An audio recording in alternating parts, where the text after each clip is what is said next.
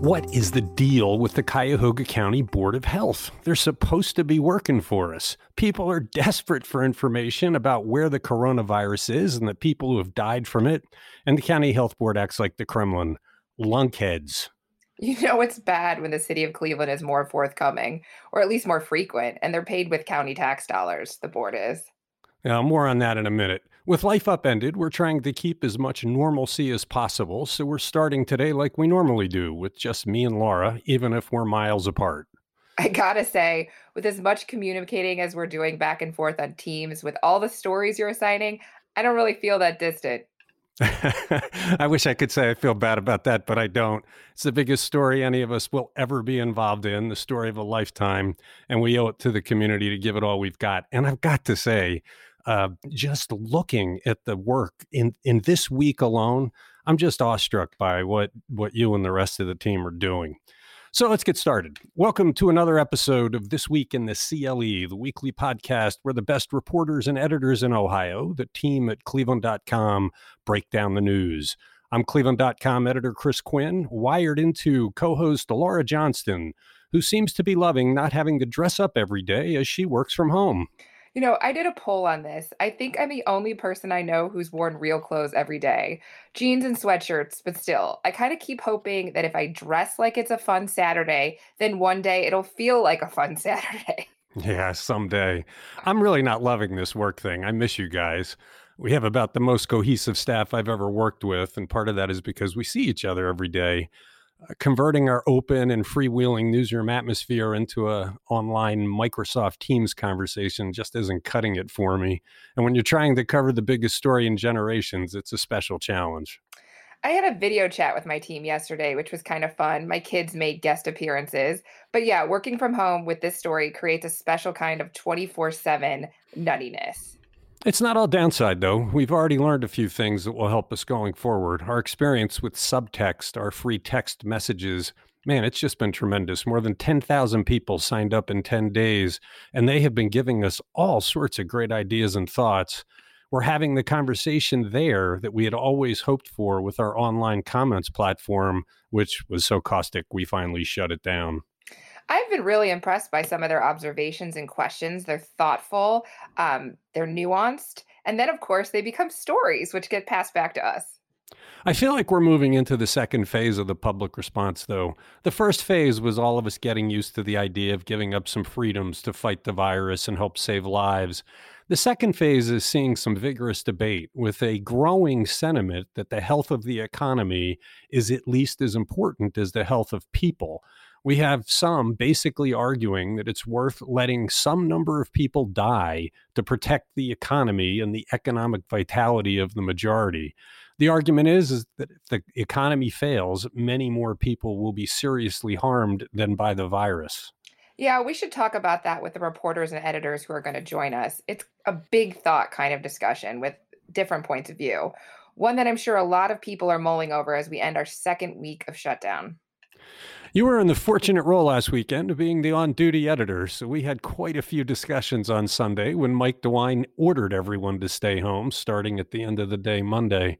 We'll be talking about all the stories you had rolling, but you did some stories on your own, both Sunday and after, and one of the most interesting is one that continues to grow. It was a look at why Michigan has so many more cases than Ohio when we basically started seeing cases at the very same moment. This has been the story I'm getting the most emails about, and it's been rapidly shared on Facebook and all over the place, I think. Michigan, which has 10 million residents, has triple the number of cases as Ohio, which has 11.7 million people. On Wednesday, the numbers were about almost 2,300 in Michigan versus 704 in Ohio, and that was 43 deaths in Michigan versus 10 in Ohio. The separation of the lines on the graph I plotted started diverging about March 19th. Well, we can't conclusively say why this is, although we do have some theories. What are they? Okay, so I want to debunk the first theory that a lot of emailers suggested, which is that Michigan is testing more. They were basing this on outdated data from the national site covidtracking.com. For more than a week, neither Michigan nor Ohio was releasing their total testing data, in Ohio at least because they had no idea the numbers from private hospitals and lab. Now we know that Ohio has done more than 14,700 tests. So I still don't know Michigan's numbers, but I don't think it's the testing. The second theory I'm hearing is Detroit is a much bigger international airport, so that people could have come in from overseas with the virus and then spread it around. And the one that seems to have the most weight is that the Michigan primary election was held on March 10th. That was the same day Michigan announced its first two cases of coronavirus. And a week later, their numbers began to skyrocket. Meanwhile, Ohio at the last minute canceled its primary on March 17th. Well, the other thing is, and I think New York could bear this out as well, DeWine was much faster on that dreaded curve we keep talking about to institute strategies to stop the spread of the virus. Michigan was behind us. And from what I've read, being even one day behind can greatly affect how fast you go up the curve. Or maybe it's just that Ohioans are healthier than the people up north. I'm sure Buckeye fans would take that position, but you're right. I did a whole timeline, it's online, of the day by day restrictions. Michigan first limited gatherings to 250 people. We switched right to 100, and we were about a couple days faster on a lot of these restrictions, including the total shutdown. They're not huge, but they might have made huge differences. Yeah, there was a modeling that I saw that showed one day had a profound effect. I do want to get back to the Cuyahoga County Health Board. It's a sore spot. At cleveland.com, we take transparency pretty seriously. We fight for it all the time. We go to court for it. So when we get a publicly funded agency like this that is keeping information secret without reason, we go off on them, and we're going off on this one. I really think they're way out of line. Yeah, we are not fans of withholding public information. On Saturday, when the first Cuyahoga County death was announced, we only knew it was a 91-year-old man because the Ohio Department of Health Director, Dr. Amy Acton, told us during the daily State House briefing. When a second Cuyahoga resident died Tuesday, we got nothing. And they claim it's for privacy, but that's preposterous. My other problem is their refusal to tell us what cities have cases, something that no end of our audience keeps asking for. Again, the claim is privacy, but let's face it, municipalities are big. Saying Orange Village has a case doesn't identify anyone. Here's the thing, they're a public agency. They work for us, we pay them, and they seem to have forgotten that. If the people they serve want them to provide more data, then they should just frigging do it and stop playing these stupid games. I agree. No one is asking them to violate HIPAA, but a 1-year-old's death is very different from a 91-year-old's death. And we want to know that. The thing is, in general, this board gets very little public attention, so the secrecy rises to the surface only in a crisis. You know, character comes through in a crisis and they're lacking it. It's a shame that in the middle of the biggest health crisis in modern history, we have a health board that just doesn't want to serve its residents. Okay, so before we gather some others, let me ask, how are you doing? How are the kids faring? We all have different challenges, but I imagine having school-age kids at home while you're trying to work, fearing they're going to burst into the door as we record this podcast. I don't think people listening know just how hard you work. This all must be tough. Are you feeling the pressure? Are you coming up with tactics to cope? I have made a rule that my kids absolutely cannot talk to me during our twice a day conference calls with managers or while the governor and Amy Acton are giving their daily briefings. They come in and I am like, leave me alone. My daughter's really big at reading over my shoulder too. So who knows what she's picking up about ventilators. But the good news is they're mainly sticking to their schedule. It just gets hard like around 7 when we're trying to finish up stuff. And they're desperate for attention because they really, really miss the socialization of school. Well, someday we'll get back to normal, but I have no idea what normal is a year from now. I don't think it'll look much like life was 6 months ago. I have no idea when this will end or what will be forever changed. I told you yesterday, but I am terrified that they are going to close the pool this summer, and that is my happy place. And the thing that's I'm looking forward to summer to get me through this really kind of tough spring. Well, you can always swim in the lake. There is the That's meme true. out there that says It's swimming in the true. lake gives you all the immunity you need from the coronavirus. I hope you and everyone listening is finding ways to cope. We're all in this together. Speaking of together, it's time to add a couple of people to this podcast. Let's welcome politics editor Jane Cahoon and reporter Evan McDonald. Welcome to the podcast, Jane and Evan. How are you guys coping with week 2 of shelter in place? Well, I miss you guys, and I miss my other colleagues. And Laura, I miss seeing the great outfits that you wear every day. And, I was a little down about this whole thing. So I did try, I moved my workspace upstairs right in front of a window where I can watch the dogs and the people go by. And that's made me feel a lot better. But hey, listen, I am not complaining because I'm lucky to be working during this crisis. And I'm thankful that none of my immediate family members are sick. Jane, I agree with you wholeheartedly, but my desk is right in front of the window in our office, and every time I see somebody go by that I know, I like pound on the glass, open the window, and yell at them. I think I'm far enough away so they sort of can't see me. I'm upstairs. How about you, Evan? I'm of the same mind as well. I miss everyone in the office, but at the same time, glad to be healthy. I'm glad that we were able to keep doing the work that we can do from home.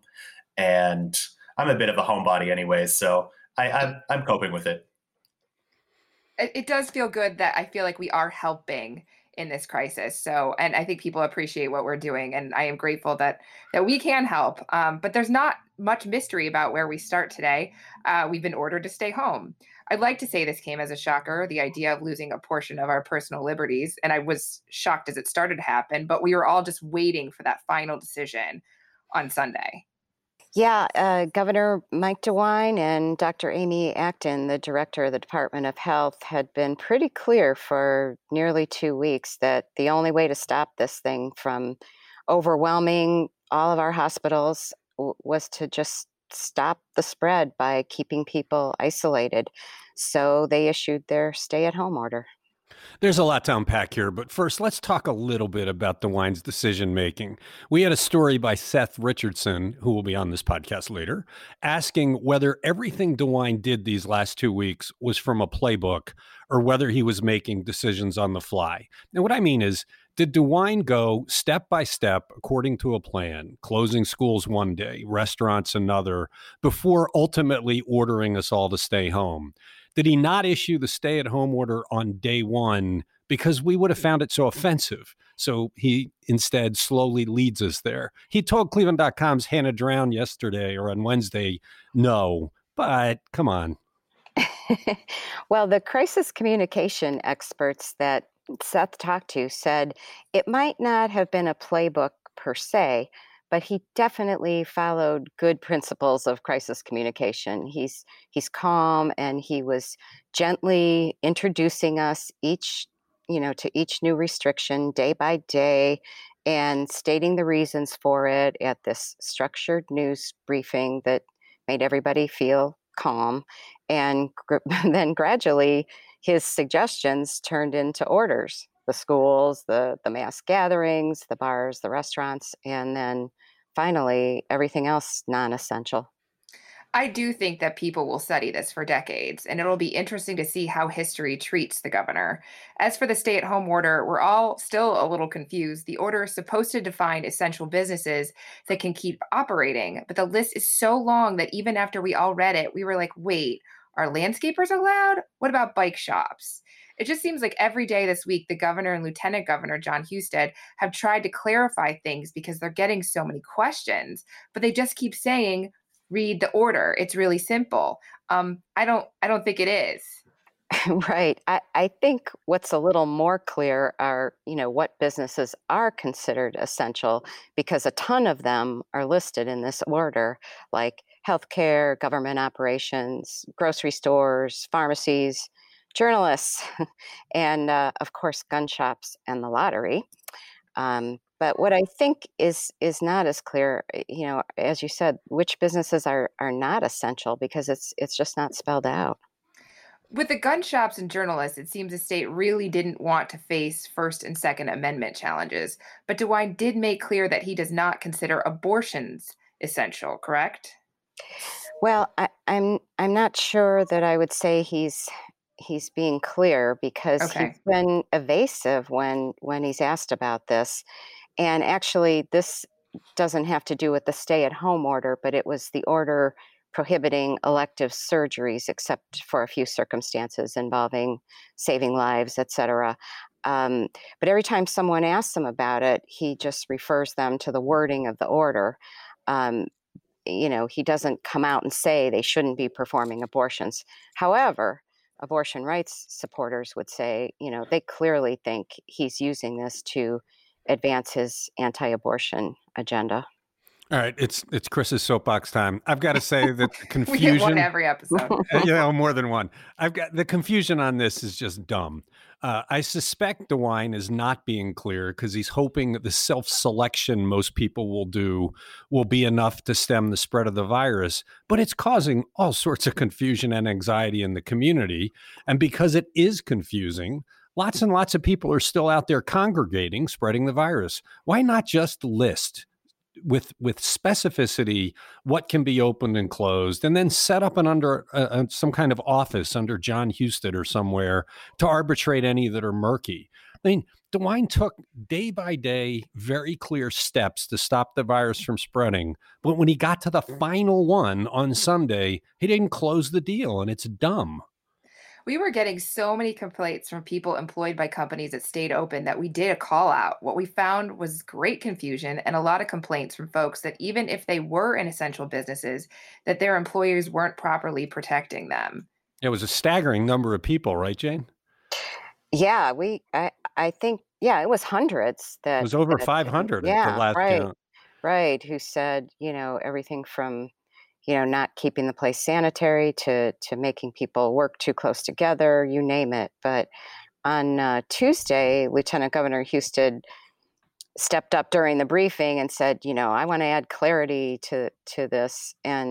But then he basically said, well, you said, just read the order. Yeah, I was all excited when he said, I want to add some clarity to it. And then he did nothing to clarify it. He made it murky. I've kind of wondered from the start whether there is a line that DeWine is actually aiming for, a point at which the tactics to slow the spread of the virus become meaningful. So you get a huge return on closing the schools and shutting down sports and concerts. You get a good return on closing down restaurants. Just with that stuff, you've slowed the virus a good bit. You start to approach this line. Then you order people to stay home, figuring that if X percentage follow the rules, you're there. You don't need to have strict definitions or enforcement because most Ohioans are good and decent people who will do what you ask them to do, and you get to the goal. Well, I don't know if DeWine is really that calculating about it, but he certainly is getting praise from all over the state and the country for how he's handled this. He's been on national news repeatedly, and he's been held out as the calm leader that the president is not. Back to what you said for a second, Chris. He keeps repeating, at the end of this, do you want to be selfish or selfless? So he is really trying to appeal to people's inner goodness. And it is a line that I have been using on my kids. I'm not sure if it's working, but it's working on me. The same goes, though, for Health Director Dr. Amy Acton. Reporter Robin Goyce had a story this week that described a Facebook fan page with 50,000 Amy Acton fans. She is going to have her own action figure by the time this is over. She is like Superwoman who has 6 kids. It's amazing. Okay. Yes, I think we all agree. DeWine took bold, measured steps to keep Ohio safe. Amy Acton has used science to guide the decision-making. But we have to remember at Cleveland.com, we're the watchdogs. So it's our job to point out where things go astray. And DeWine has slipped up, Jane. First, he bollocks the postponement of the election. That was chaos. We talked about it last week. But okay, all right, you get to make a mistake. No harm, no foul. But then he used his authority to kind of close down the abortion centers, which is pretty bogus. And he has allowed lotto sales to continue. How is that essential? All that does is draw largely vulnerable populations into stores where they can get sick. Finally, he caved to the Trump administration on releasing the daily numbers on unemployment claims, despite vowing, solemnly promising to tell us what he knows when he knows it. Well, the Lieutenant Governor Husted said he was frustrated by that guidance from the Trump administration, but they agreed to do it. It is only for the daily numbers. They're still releasing weekly numbers, and the ones that are coming out continue to look very bad, as Evan can tell you. But according to reporting from the New York Times, the Trump administration, their motive is trying to calm the volatile markets, so they don't want it to look too bad. God forbid we give people information um, that might scare them. But let's talk about Acton, the one area where Ohio has seriously lagged other states, and this came up in the Ohio versus Michigan story, is in the reporting of negative tests. They stopped for a week until the demands of people for that information became overwhelming. And let's face it, we've said it before, and she keeps saying it, Ohio does not have the test kits it needs. Right. And that's fundamental, right? The health department's job is to track things like this so they can help prevent it. Because they were not prepared, they can't do that. Other states are doing way better. And look, that argument that the feds provided stuff to other states more so than Ohio.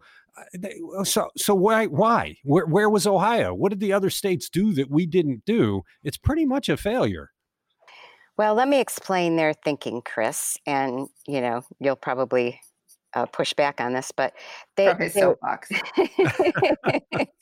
the state said they stopped reporting these numbers because it gave an inaccurate picture. They only had the negatives from their own in-house tests, and at the time, the hospitals were ramping up their testing, so those numbers from the state would look like they were dramatically underreporting the testing. So they were only getting positives from the other labs.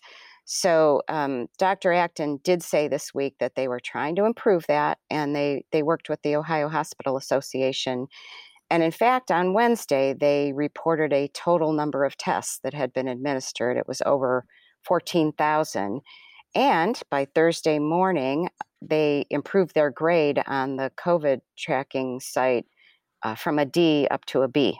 Yeah, and look, I give Amy Acton full credit. When she sees a criticism, she doesn't do what the Cuyahoga County Health Board does, which is to fight it. She tries to do better, and I get it. She's in the most trying circumstances. She's a fantastic leader, and I think we should all salute how she is trying to overcome the challenges they face. I don't want this to come across like we think she's bad news. I think Ohio probably has one of the best health directors in the country.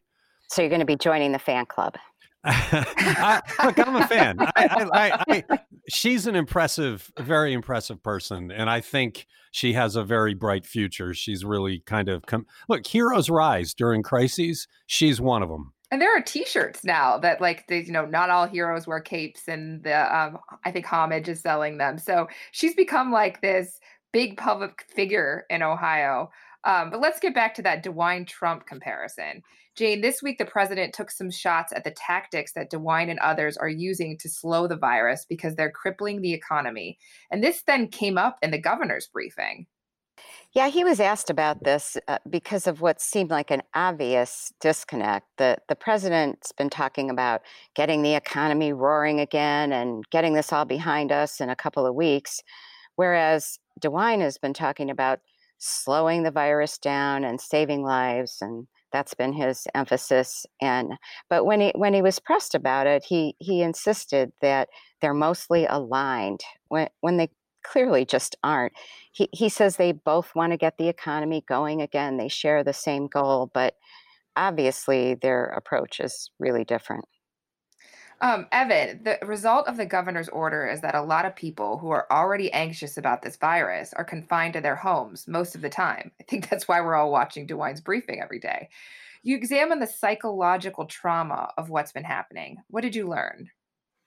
So one of the big things about this is that not only is it tough for people who suffer from depression or anxiety, but it's also tough for people who are just extroverts and they're stuck inside, often alone for such long periods of time. So there's a lot of ways, though, that people can stay connected to each other. And I spoke to a couple of sociologists and psychologists, and one of the things that they recommend is the use of these video chat or even audio chat type apps, like Zoom is the big one that's become popular recently. One University of Akron professor, she had a virtual dance party with more than 50 of her friends.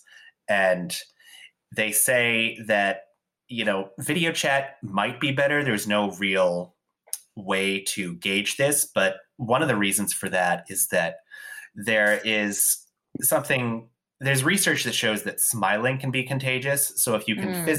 if you can see someone smile, it might brighten your own mood. And there's other things that people have recommended doing as well. One of the big things is just keeping a routine. Get up every morning, make yourself breakfast, get dressed. That's a big one. Just to get yourself in the mindset of life continuing as normal. And the other big thing that everyone says is just go outside and take a walk. The governor's order does not prohibit you from going outside, taking a walk, going on a run. Just that little bit of fresh air will really help you through this crisis. I agree. I do want to say that I've been really impressed by some of the acts of solidarity and kindness that we're seeing. People chalking their sidewalks with inspirational messages, kids painting stained glass hearts on their front doors. I think some people are going out of their way to reach out to their neighbors. And like I said, every time I see mine, I like step into the sunshine and wave at them because it makes me feel better. Jane, at some point, people are going to lose it. DeWine's been really cagey about how long this might go on, right? Well, I don't know if cagey would be the word I would use, but he signaled that, for instance, the schools might not reopen this year. You know, they waived the testing requirements already. The legislature did, and My son was very excited about that, by the way. Third grade reading guarantee. and he's also said that this thing probably is going to peak maybe early May. So how long we stay shut down is really up in the air now. And look, order or no order, while this virus is out there, and until we can test ourselves to know whether we've had it without symptoms, very few people are going back out into crowds. And if they open movie theaters tomorrow, who would go? Well, not me, I can tell you that much. Me neither. But that's one of the big things that we are taking a look at now as we come out of this stay-at-home order and as life starts to get back to normal, is whether some of these things will just immediately go back the way they were. The movie theaters is a big one. You know, would people go to crowded bars? Even simple things that we take for granted in everyday life. Would you shake someone's hand when you see them? Would you give them a hug? Would you keep these social distancing measures up? And it's really unclear if things are just going to go immediately back the way they were before. So it's something that will be borne out over time. Yeah, I can't wait. That story, I'm looking forward to when you do it. I know it's taken some time to put together because you need a crystal ball. I've also read just about everything I can find on this virus, including its effects on the body. And I got to tell you, Evan, the piece you did on COVID and the lungs was the clearest, most accessible piece I've read and scariest. This virus really does things to the lungs we have not seen a lot of. Talk about that a little bit. So thanks, I appreciate that. But basically, like any virus, it will attach to the back of your throat or your nose and move down your respiratory system. And then it enters the lungs, where it develops into a pneumonia, like a typical viral pneumonia. But researchers are trying to figure out right now if this is a more aggressive type of virus for your lungs and whether it has a greater chance of progressing to the really severe condition that's being associated with COVID, which is called acute respiratory distress syndrome, or ARDS. And that is a type of respiratory failure that carries a very high mortality rate. About a third of people who get that are likely to die. But wow. There was a Chinese study from, I believe, the University of Wuhan, where they looked at 191 patients who had COVID-19, and the vast majority of them who developed ARDS ended up dying. Much higher. Only 50 of the 54 patients who died had ARDS, and only 9 of the 137 who survived had the condition. So there's also other things they're looking at, such as whether you can tell any sort of distinct pattern of scarring on your lungs from an X-ray or a CAT scan. But the problem is that it's really hard right now for medical experts to take those sort of images, because every time they have to take one, they need to fully clean and disinfect one of those machines. And especially with a CAT scan, it's just not a good use of resources, where you're having to take that machine out of commission for a long time.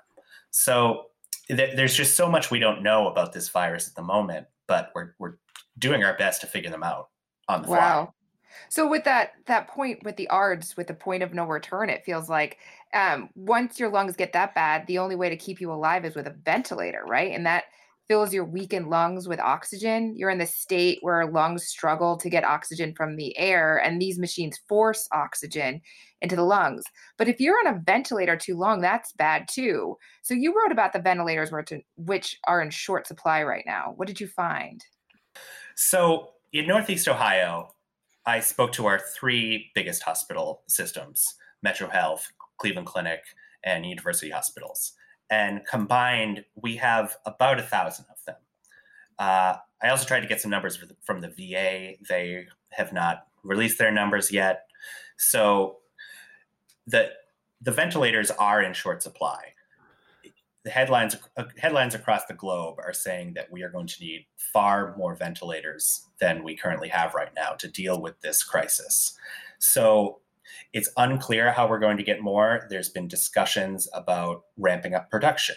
There's been discussions about converting other types of machines, breathing machines, into ventilators for this crisis. But at the moment, it's one of the big unknowns moving forward in this crisis. And I think I was just going to say that Emily Bamforth had a piece on 3D printing pieces of ventilators, but they still don't know where they're going to get all the motors. Okay, so we're coming to the end of this first segment, and we're going to end it with a bit of a bang. Let me set it up, and then I want to hear from you so I can argue with you. Everyone game? Yes. Sure. I just love to argue with you, Chris. Yes, you do. So the debate emerged this week that basically pits the health of people, largely older people like me, against the health of the economy. The debate got co-opted by the polarizing forces that rule the airwaves anymore, with people on the right arguing for the economy and people on the left wanting to save lives. That's unfortunate because there is a real debate here. And it's not the big economy in the macro versus sickly people. It's the idea that if we cripple the economy to the point of a depression, we will hurt a lot of regular people and hurt the health of a lot of people who won't have the resources to get care. We never, as a nation, got to debate the tactics being used to fight the virus. But if we had, would we have stopped far shorter than Mike DeWine's of the world who were trying to prevent this? Would we have tried to both stem the virus and nurture the economy? What do you think? Should the health of the economy be part of this debate, or should we only be worried about saving lives? Can I go first? Jane, go first. Why is this being set up as a choice? I mean, I buy into the governor's argument that saving lives is tied in with saving the economy. If you reopen everything and put everybody back to work and let this virus spread freely, our health system is going to tank, and more people are going to die, and our economy will tank. So to me, it's just not an option. Yeah, I don't know that. Go ahead. I think one of the other points as well is the fact that we were just talking about, would we go back to normal? Would we reopen? Would we go to movie theaters? Would we go to bars? So it's kind of a false choice, because if we reopen all these businesses, it's unclear how well they are going to do if people are still scared to leave their homes until we have some sort of medication or vaccine for this coronavirus. Laura? I think Evan made a really good point. Jane's point's totally too. I mean, I don't think anyone looks at Italy, which didn't shut down the same way, and think, oh, they've got a rollicking economy. I mean, I don't think that if we didn't shut down, then things would be humming along. I think this was going to cripple us either way, and that we really do need to look and try to save as many people as possible, because you don't want to look back and think, okay, we could have done more. We could have tried harder. Well, I do want to point out, too, that if we had been prepared for the testing the way other countries were, we'd be in a much better shape to try and do both, save the economy and save people. If you could do universal testing and know who has the antibodies and who doesn't, the people that have them, you could put back out into the workplace, move the economy along. The lack of that preparation, which really is a failure of our government is part of what dooms us here. To protect everyone, we have to take the steps we take. I mean, the other point is one you're making, that the fallacy of the argument in favor of the economy presupposes that we could have kept the economy rolling. And the fact is, as you have pointed out, if this virus went raging through our community, the economy tanks no matter what we do. There's, the Italy economy is in the tank in a big way, and that's kind of the division we're seeing. I do think it's interesting that this has arisen. I said earlier that character is what arises in a crisis. And what you're seeing is people who are losing their fortunes basically saying, let people die so I can keep mine. And man, that's not a great side of the argument to be on. I'm glad you didn't disagree with anything we said, Chris. No, I'm actually disagreeing with this argument that has arisen this week, because I don't think there's a lot of fact behind it. And I'm sad, really, that it's taken such root. But, we're a polarized nation. Well, don't you think a lot of it is rooted in misinformation? Like the spring breaker who said, if I get corona, I get corona. Like people weren't thinking of the full picture. I think that's what happens if you have a myopic view. I also think it's just panic. I mean, look, we all face challenges in our lives, and it's where you show what you're made of. And panic is never the right response. You always need to take a breath.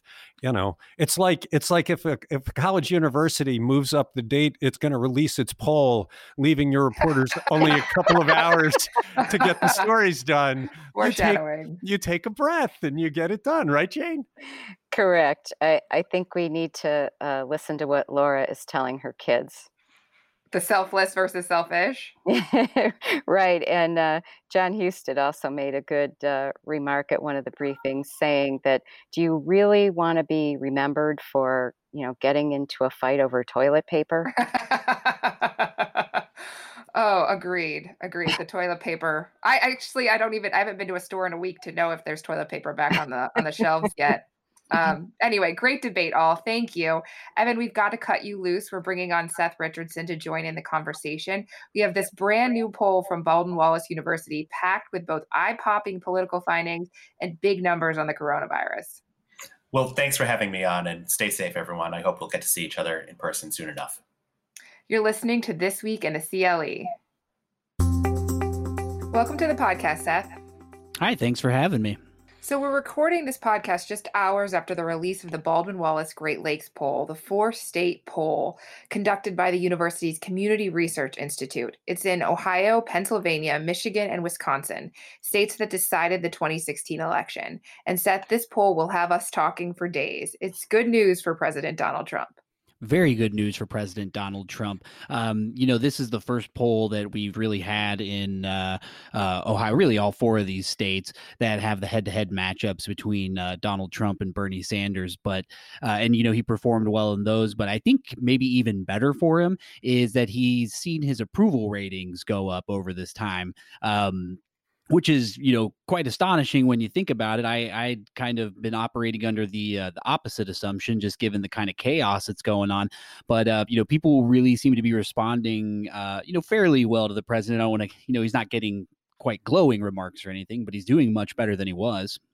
I was stunned by this, really. The poll was being done while Trump was basically flip-flopping all over the place on the coronavirus, really demonstrating the lack of leadership skills that have been his hallmark, while America was seeing the opposite from people like Governor Mike DeWine. I mean, we really got a reminder in this crisis of what leadership is, about the calm, decisive decision-making. And he was all over the place. I mean, the videos that you can find where he just changes his opinion over and over again. He actually called it a hoax at one point.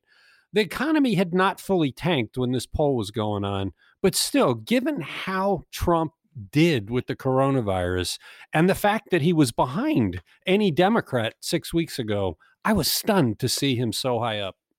Yeah, people seem to be happy with his response to coronavirus, which is kind of, it's strange because I watch I watch Governor DeWine's daily briefings, and then usually right after that I watch the president's briefings, and there's a very stark contrast between the two. And people in this poll, I think we'll talk about DeWine here in a little bit, but seeing the president's approval on the response to coronavirus get 60%, like I don't know if anybody since he's been elected has responded to anything that he has done to that kind of magnitude. But we're talking, across. It was a little more partisan, but basically across all 4 states, he's looking at 60% of people who approve of his response to coronavirus right now. And that's going to be big going forward because one of the biggest knocks against the president from Democrats was they didn't think he would be able to respond to a crisis. And I guess I don't want to say he's necessarily proven anybody wrong or right or anything, because this is going to go on for another, month or 2 months or however long it's going to go on. But it is, telling. Well, they might have been approving on Trump's response, but the other findings in this poll that are dramatic have to do with how the states have dealt with it. Think about it. People have been asked to relinquish personal freedoms to fight the coronavirus. And what, 85% of them approve? People just adore Mike DeWine. Yeah, basically across the board, people are agreeing with kind of these drastic measures that are being taken. You're talking like upwards of 85% who are agreeing with, closing schools, 85 who were agreeing with restaurants closing down, less people agreeing with closing daycares, but you're still talking above 70% with just about everyone. Wow. The polls showed people are taking the coronavirus seriously, and I'm really glad that Baldwin Wallace got to ask about it. Yeah, they pretty much rewrote a big part of the survey just before it went out. We work with Baldwin Wallace a lot. I think they're pretty great. Lauren Copeland reached out to ask whether we thought the virus should be a part of the poll, and we chatted a bit about the big topics, and I'm glad they included it. Yeah, and the poll showed that there's a lot of concern out there. An overwhelming number of people say they fear the worst is yet to come with this virus. 65 to 73%, depending on the state, felt that way. The good thing is that about 80% of them said they had changed their daily routines either a little or a lot, staying home and avoiding contact with other people, washing their hands, canceling their travel plans, etc. I do wonder if this poll is kind of a snapshot of this all being very new, because you do see people's fears kind of coming up in this, especially in regard to the economy and their personal finances. There's some significant concern with everyone, and people are staying home from work. We just saw this morning that unemployment, shot through the roof, and I think you might see that play out over the next couple of weeks. Yeah, and I actually think that'll be worse next week because I keep hearing like the downtown hotels have just closed and some other things. The other surprise in this was that people are even okay with losing their beloved sports, right, Seth? I was actually I was very surprised by that because you guys know I'm a very big sports fan. Went to Kansas City for the Super Bowl parade. When I got the job here, I think I promised Jane that I wouldn't wear my Cubs World Series gear until the season was over. So did you keep that promise though? I did keep that promise. I wore it the day after the season was over. So. Oh, I was gonna say I remember a Cubs jersey. Yeah. So, but yeah, I mean, people are, voters in general are okay with this, and sports is not exactly a fandom that is known for its rational responses to a lot of things, right? Like I yell at the TV every Sunday when some guy drops a ball, which seems very inconsequential now. And yeah, seeing, just, broad support for it, even canceling the NCAA tournament, which at the time, people were saying, hey, maybe just postpone the tournament until May, June or something like that. But yeah, really just, widespread support for it. And the poll went sport by sport, correct?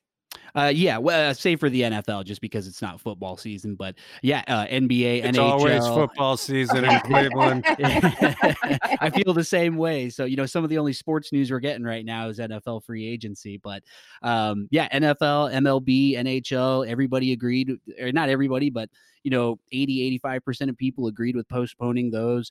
About 80% of people in all 4 sports said they agreed with canceling the tournament. And, the thing that's crazy about that, and I pointed it out in a story that I did, is that it's not like there was apathy among sports fans from these states, right? Like all of these states had teams that were doing very well.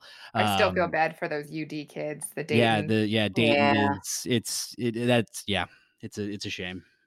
Well, the poll was about so much more than the coronavirus. Seth, let's talk about the issues. What was the hot issue in the poll 6 weeks ago, and what is it now?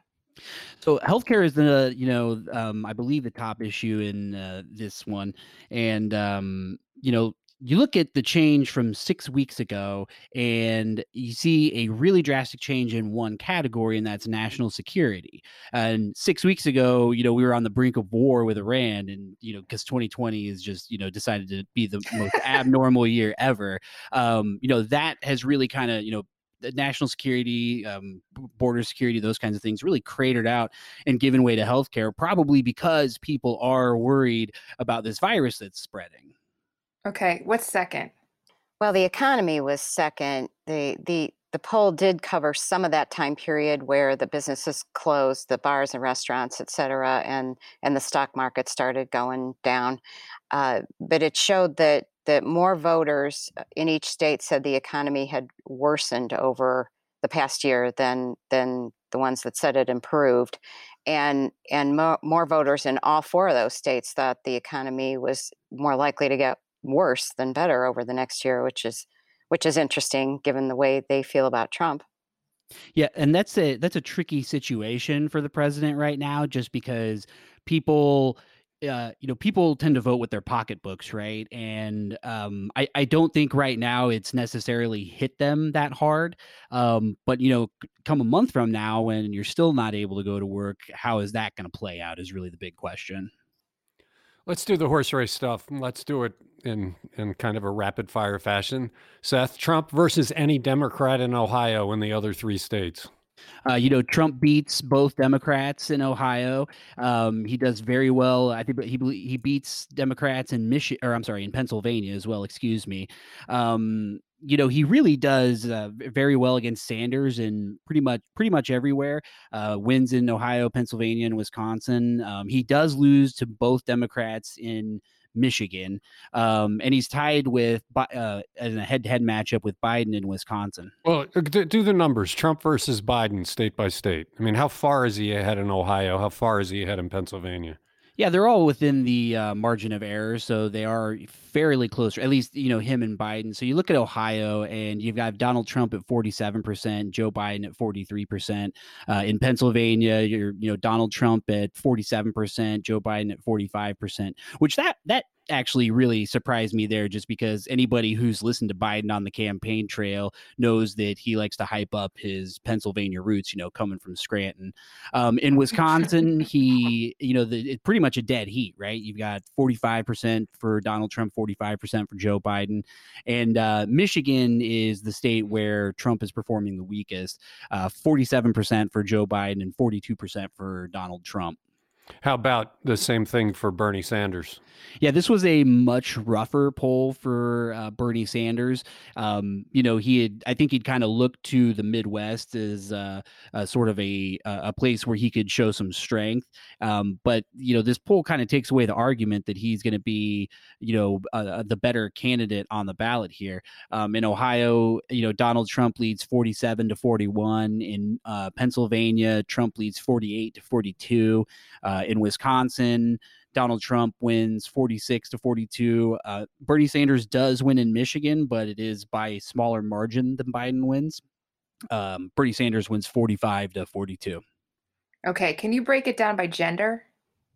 Yeah, one of the interesting things about this poll is we have seen kind of some gender disparity in who is supporting which candidate, but the splits were fairly even this time around from looking at it. That really kind of shocked me. There wasn't this, we've seen men, obviously men have been more likely to vote for Trump, women more likely to vote for the Democrat, depending on who's being polled. But in this time around, it was kind of being roughly even across the board. There are some differences.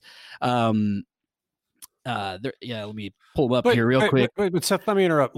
In the last poll, the most dramatic finding I thought was how strong a force women were in coming out against Trump. Are you saying that that has largely evaporated? I think it's softened quite a bit, yeah. And that might just be because of dissatisfaction with the Democratic candidates as at Mm. large, which we've seen play out in some of the other numbers as well. You did see men slightly more likely to vote for Trump in this poll than women, but it wasn't like the wide disparity that we saw in the January Well, poll. let me ask you this. Back in January, there were still a lot of women in the I was race. just thinking that. Do you Yep. think women are getting kind of dejected that they're being left out again? And which leads me to my next question, I guess. The poll asked about vice presidential candidates. What did it show? Yeah, I can 100% buy women feeling dejected from this race, because the Democrats talked about this being the most diverse primary field in the history of the Democratic Party, and then you end up with two old white guys, right, as the final two nominees. So yeah, I can absolutely see there being just some dissatisfaction. People thinking, oh, this time's different, and maybe now it's not going to happen. But yeah, women. One of the questions that was interesting was, if it was important for a woman to be the vice presidential running mate for the Democratic Party, and you have more than half of respondents, Democratic respondents, saying across all four states that yeah, it's either somewhat important or very important. And I think one other thing I would add to that is, the other category is not very important, but that does sort of imply that there is some importance to it. And even in that category, you're talking about 30, 25, 30% just, across just about everywhere. So only about 15% of the Democratic Party says that it's not at all important for whoever the nominee is to select a woman for their vice presidential running mate. All right. Hey, I want to go back to something we talked about earlier with when Evan McDonald was on the podcast. We were talking about the story you did about the hundreds and hundreds of people we heard from that have concerns about their employers. Why is my employer open? They're not essential, or my employer's not doing anything to keep me safe.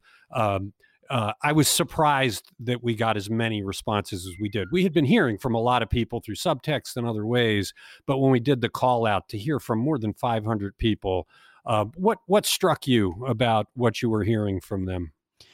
I think what struck me the most is, you're always going to have kind of violations, health violations or whatever, workplace violations, right? I think the thing that struck me the most from looking through all those responses was just how many industries it was stretched across this time, right? Because it was everywhere. It wasn't just like a restaurant, a bunch of restaurants were doing it, or a bunch of factories were doing it, or a bunch of retail places were doing it. It was across the spectrum. And I mean, it really is I guess the thing that's really the most shocking to me about it. Okay, so my dad was a small business owner. And I think about how much, we really like followed code very strictly. And this isn't just code. This is an order from the governor that is literally about people's safety. And you still have businesses who, are potentially being very cavalier about it. And I think that's a significant danger, And because the health officials are telling us that, and to just not adhere to those rules is kind of baffling. And Jane, this has come up repeatedly in the briefings with the governor, where the reporters, we're not the only ones hearing this. This is being heard across the state, and in one of the more recent briefings, the governor did say that if people complain, there'll be some enforcement. That if they call and do it, but Amy Acton quickly stood up and said, "Hey, look, the health department doesn't really want to spend time enforcing the order. We want you to follow the order because we're trying to do all these other things to stem this." Do we think that ultimately we'll see what's happening in other states where police or sheriffs or somebody will start going to the employers and saying, "Hey, damn it, you don't have distancing here. You're putting your workers into danger." I think it's possible. I think we've already seen some of that. I believe they said that there was one company that they were already going after. I think, Seth, you were trying to find out a little bit more about that. Yeah, I haven't been able to get a name yet, but it does look like some kind of enforcement is coming from the state. I could very well see a scenario where, maybe not the state health department, but where local health departments are going in and Well, if it happens in I was gonna Cuyahoga, say. we'll never know about it. But like one more thing that is kind of baffling about, a business deciding that they're going to defy this order is, all right, let's forget about the safety and the legality and all that.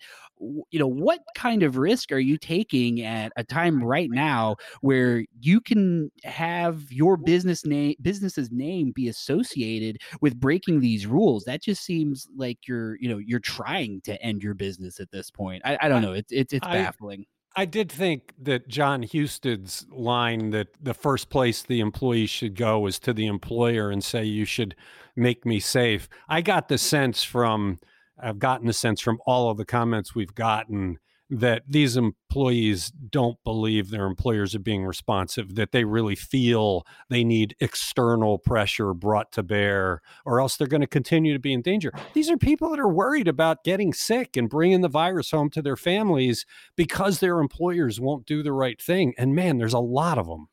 So I think what the lieutenant governor was, I don't want to put words in his mouth or anything like that, but I think what he was saying is, hey, bring it up with your employer. The people who talk to us are kind of the step beyond that then, right? But there are a lot of them. There were so many of them. To get, more than 500 responses in only a couple of days is, mind-boggling. And I mean, maybe, I guess maybe the easy way to explain it away is, oh, well, we didn't have time to properly prep. We're doing it now, right? Well, that's not what the health officials and the governor were saying, right? They were saying, hey, this needs to be done now. And the other thing is the lieutenant governor made it very clear that you need to adhere by this, because you're not only going to have to adhere by this for 1 month, you're probably going to have to adhere by these rules for 3, 4, 6 months, however long this really takes, right? Well, It's mind-boggling in a sense. I really do hope that people do the right thing, because a lot of those emails feel pretty desperate. I could go on talking about this forever. We will continue to talk about it, but great conversation. Thank you guys so much for being here. Thanks Yeah, for thanks having for us. having me. I'm not sure why, Laura, but we more than doubled the number of people who listened last week in just 2 days. Because we're so entertaining and people have nothing else to do. Just kidding. I think people are looking for reliable discussion about this crisis, and they know that we have a team that knows what it's talking about. You have a column going up on Saturday, I think, that talks about the big jump in this audience in these last couple of weeks. Yeah, last Sunday, we nearly quintupled our audience from the same Sunday a year earlier. We've never seen anything like that. Look, this is a crisis. And in a crisis, people turn to what they trust. People trust Cleveland.com. So what stood out to you this week? Honestly, the poll. I do not understand how people can wholeheartedly approve of both Trump and DeWine's handling of the coronavirus crisis. They are diametrically opposed. I should say my highlight, or my low light, is the discussion about the bozos keeping their information secret at the County Board of Health. But for me, the most intriguing part of our discussion today, and really the most interesting discussion of the week, is about the economy versus the lives of people. That's not a discussion a strong nation should have. The people should always come first. We say character shows in a crisis. I've said it repeatedly today. And people who have seen their large parts of their wealth wiped out are showing their character. They're okay with people dying to preserve their wealth. I'm not. We need to do whatever we can to protect our fellow citizens. We can always rebuild wealth. We can't bring back the dead.